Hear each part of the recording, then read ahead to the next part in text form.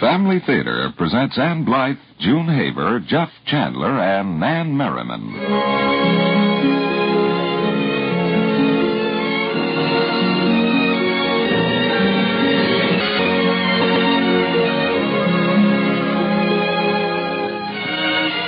The Mutual Network, in cooperation with Family Theater, presents transcribed The Nativity.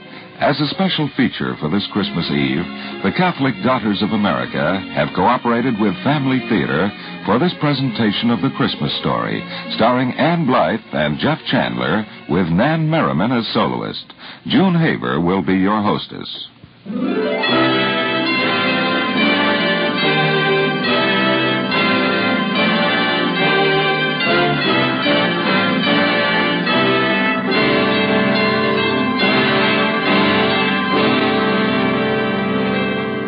Christmas. What associations in the very word. And this not only to the devout who love, reverence, and believe in the Holy Infant, in his divinity and in his redemptive mission, but to the entire world. As if for one day in the year, everyone in the world became more generous, more kindly, if you will, more Christian. A day of giving and receiving presents, of Santa Claus, of the Christmas tree and the family dinner. A time of almsgiving, the feast of childhood, and a day of forgiving injuries and of reconciliation between enemies. But do we understand, we mobs of frantic people in the streets and in the stores, just what it is we are celebrating and why? There are many who know the answer, yet it isn't what we know, but what we realize that moves the will. Let us consider the importance to the whole human race of the birth of Christ.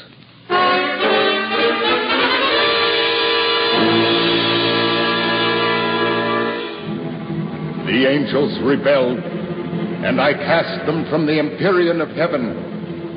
And shall I show more mercy to thee? Thou hast eaten of the tree of life, whereof I commanded that thou shouldst not eat. Cursed then be the earth in thy work. Thorns and thistles shall it bring forth, and in the sweat of thy face shalt thou eat thy bread.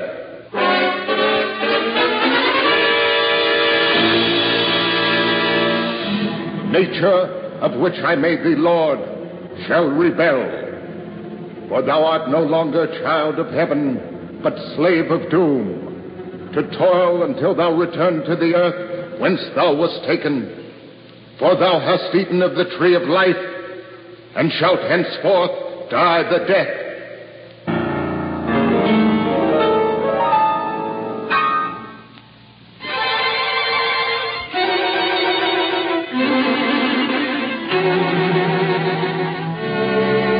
And yet, God did have mercy. For man had not received the lights of the angels, nor the angelic intellect endowed with infusion of wondrous knowledge. Wherefore God pitied man. Nevertheless, I will put enmities between this serpent and the woman, and between his offspring and her offspring. And she shall crush his head, and thou, evil one, shall lie in wait for her heel, that she may crush thee.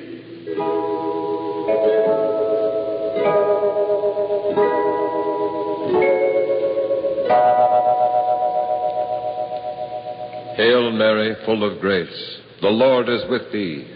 Blessed art thou amongst women, and blessed is the fruit of thy womb. Thus, O man, I will not cast thee forth forever, as I have done unto the angels, but will be moved with compassion, and will be appeased, and I will accept thy atonement.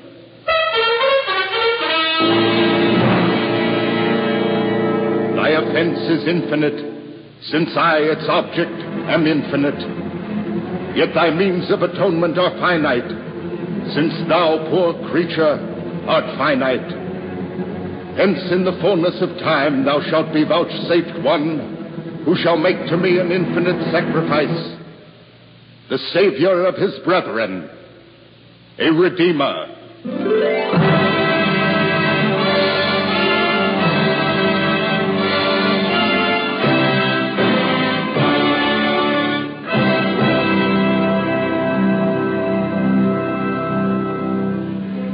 thousands and tens of thousands of years, our humanity, having fallen from its primal excellence, struggled and groaned, toiled and sinned, murdered its brethren, and defiled its precarious purity, until at length all had forgot, save one race, a numerically small but fervent race, the dim, ancient promise of a Redeemer to come. Thus Isaiah prophesied, "For a small moment have I forgotten thee, but with great mercies will I gather thee. In a moment of indignation have I hid my face a little while from thee, but with everlasting kindness have I had mercy on thee.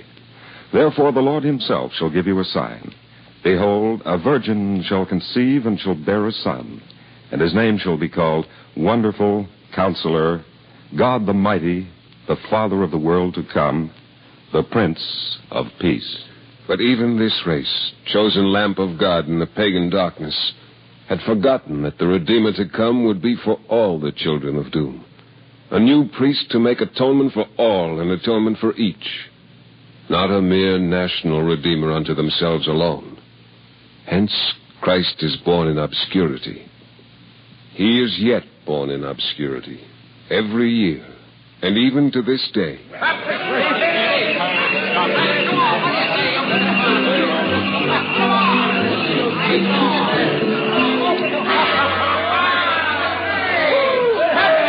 This is not to deprecate a happy observance of Christmas, far from it, but to remind ourselves of its origin, which so many seem to have forgotten.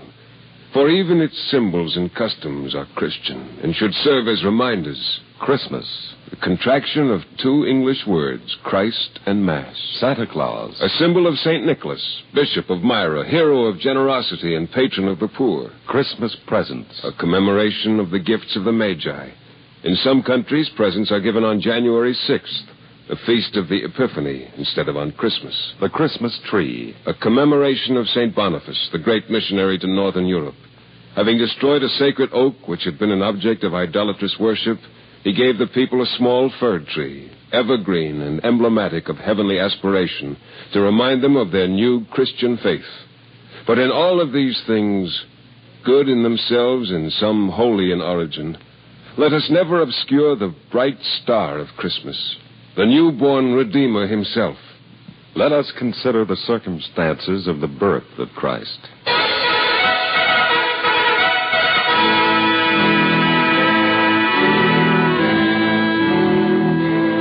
It is the year of Rome, 748, in the reign of Augustus Caesar, and during the consulate of Censorinus and Gallus, Cyrenus being the governor of Syria. All of Palestine, indeed most of the known world, had fallen under the domination of Rome.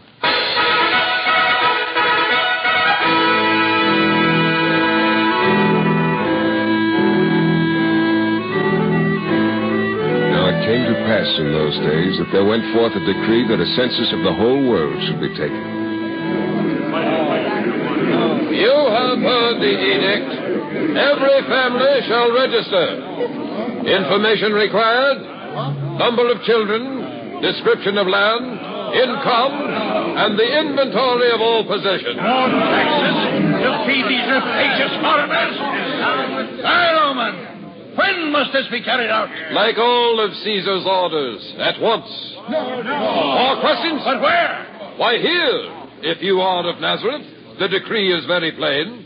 Every man must register in the city of his origin. But I am of the Caris. Far away.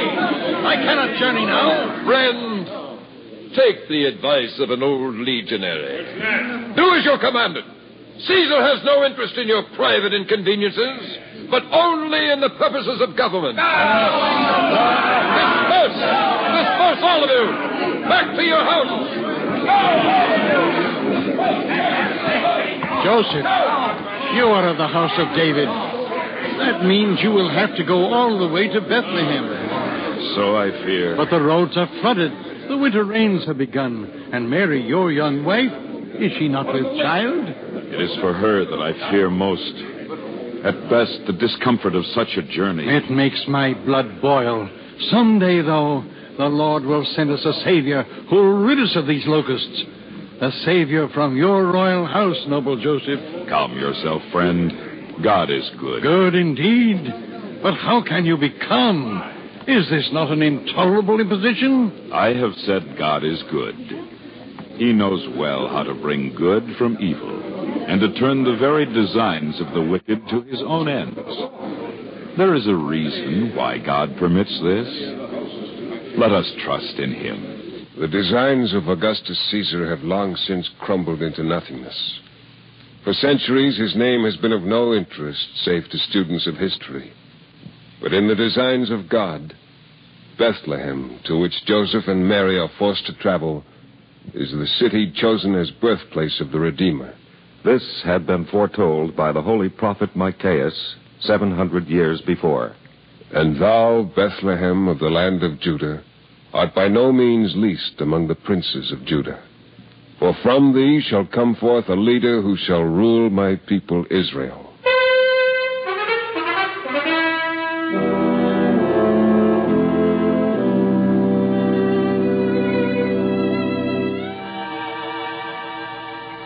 Poor Mary. But it may be that you are not required to make the journey. The decree specifies only heads of families. We have friends here who will care for you, and for him when he is born. But I want you with me. And I want to be with you. Whither thou goest, I go. Let us go to Bethlehem, Joseph. Let us go to the city of our father, David. But your condition... The Lord will provide, Joseph. Thus, in the rainy depths of a Palestinian winter, and at the behest of a tyrant's whim, Joseph and his espoused wife Mary set out on the road to Bethlehem, some 75 miles to the south. Road? But there were no roads as we understand the term. There were rocky and slippery caravan trails over ways that were steep and rough. By night, if the travelers were fortunate, they might find shelter at a caravansary or public inn. Where are we, Joseph? This is Enganim. We have come 6 leagues. Go in out of the rain, Mary, and I will find some dry hay for our donkey. But again, this is not an inn as we know such a thing. Unattended and with no charge, the caravansary is simply a collection of huts built around an enclosure for the beasts, and possibly a well. Each traveler supplied his own food and sleeping mats, for it was said there was nothing to be found in such a place save dust and scorpions. There was danger to the journey, too.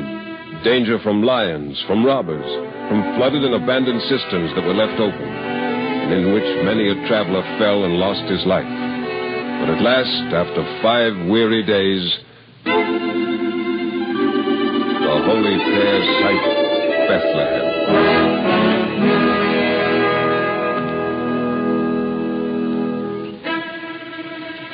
Bethlehem. But, Joseph, it is a very little city. Hardly a city anymore. But look at the crowds. We must hurry. Dear Joseph, how tired you must be. You have walked every step of the way from Nazareth. I am more fortunate than you. I did not have to ride on this stubborn donkey. How are you feeling, Mary? I shall be glad to rest. We are very nearly there. Poor St. Joseph. So much responsibility, yet, like ourselves, so often, so few resources. I tell you there is no room. Be gone. But my place is filled. Can I build another house? Mary, it cannot be that I have failed you. And yet... Fear not, Joseph. The Lord will provide what we need. Friend, you there. I'm a son of Abraham. I cannot turn you away altogether and your wife with child. Come. The cave of Bethlehem. Here's the place. At least it's shelter. May the God of our fathers bless you. But, Mary... Oh, here is what the Lord has provided through this, our benefactor. I'm ashamed that you call me that. It is filthy. A shelter for animals, but what can I do? But her hour is almost come. Well, our mothers were sons in the wilderness. Take it or leave it. I take it with thanks. May the Lord bless you and your children. Peace be with you, then. Peace, kind friend. Oh, Mary. This is God's will, Joseph. Blessed be his will. Wait. Here is clean straw. I will build a fire, and you must have some broth.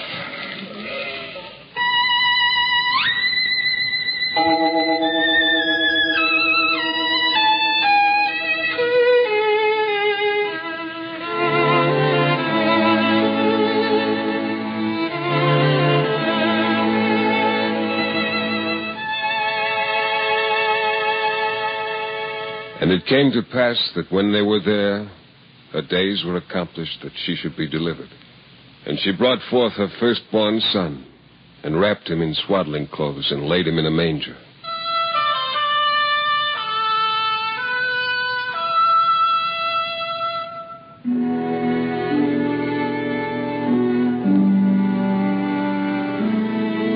And there were in the same country shepherds, watching and keeping the night watches over their flocks. And behold, an angel of the Lord stood by them, and the brightness of God shone round about them. And they feared with a great fear. And the angel said to them, Fear not, for behold, I bring you good tidings of great joy that shall be to all the people. For this day there is born to you in the city of David a Savior, who is Christ the Lord. And this shall be a sign unto you. You will find the infant wrapped in swaddling clothes and lying in a manger. Shepherds, simple men of the fields, and of quiet flocks, but valiant. Unlettered, but devout. Undefiled with the knowledge of men. Wise in the ways of God. These are his first adorers. Later will come the great ones of the earth to offer their gold and frankincense and myrrh. But on the holy night itself, the babe is worshipped only by his mother and foster father, by angels and humble shepherds.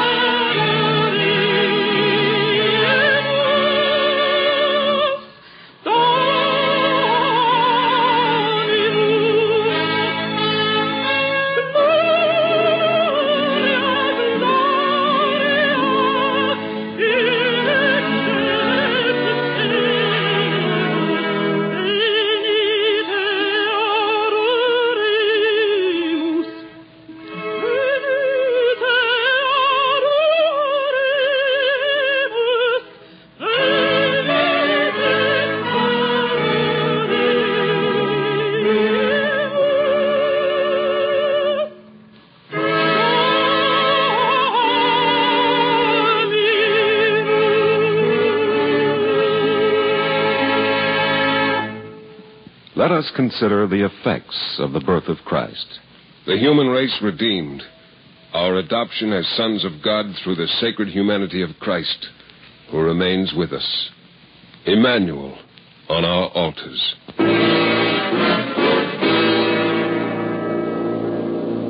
The power of hell essentially broken.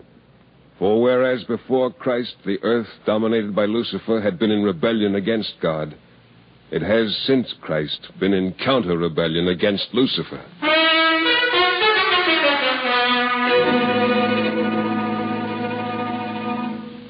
The establishment of the church, the end of Greco-Roman paganism, respect for womanhood and for childhood,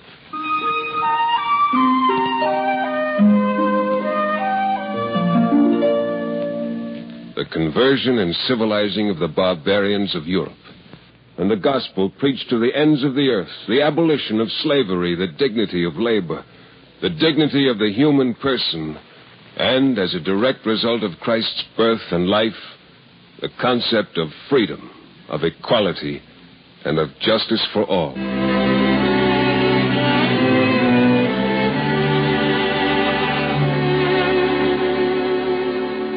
Mercy as well as justice introduced into human relations, and charity unknown in its full sense before this tremendous event.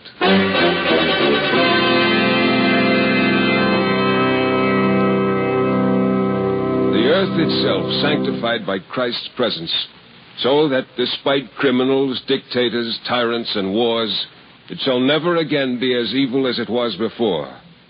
Thus, the birth of Christ divides human history into two parts, and man is reconciled to God.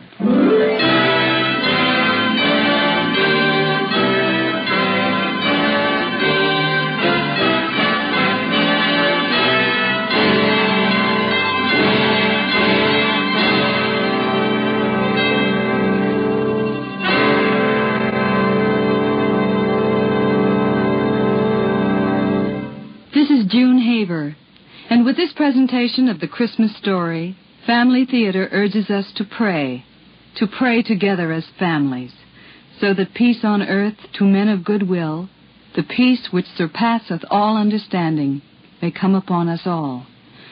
Family Theater has asked me to extend its wish that the divine infant may bless each and every family and individual among its listeners. The family that prays together stays together. More things are wrought by prayer than this world dreams of.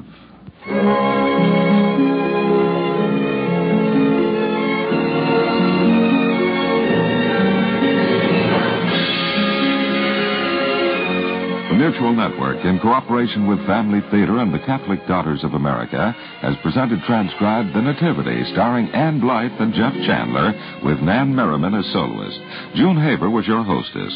The script was written by Fred Niblo, Jr., with music composed and conducted by Harry Zimmerman, and was directed for Family Theater by Joseph F. Mansfield.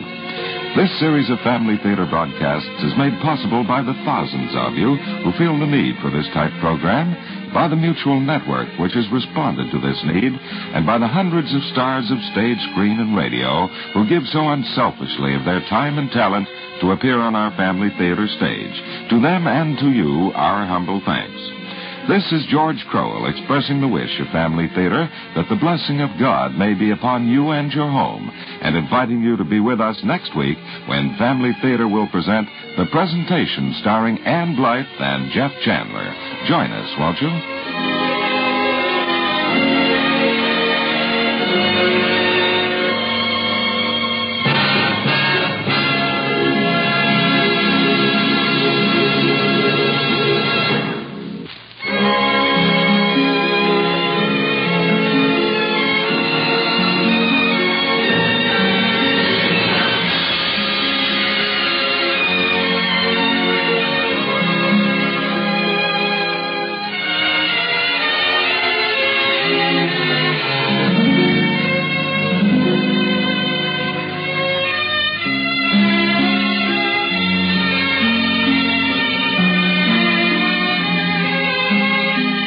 Family Theater is broadcast throughout the world and originates in the Hollywood studios of the world's largest network, The Mutual Broadcasting System.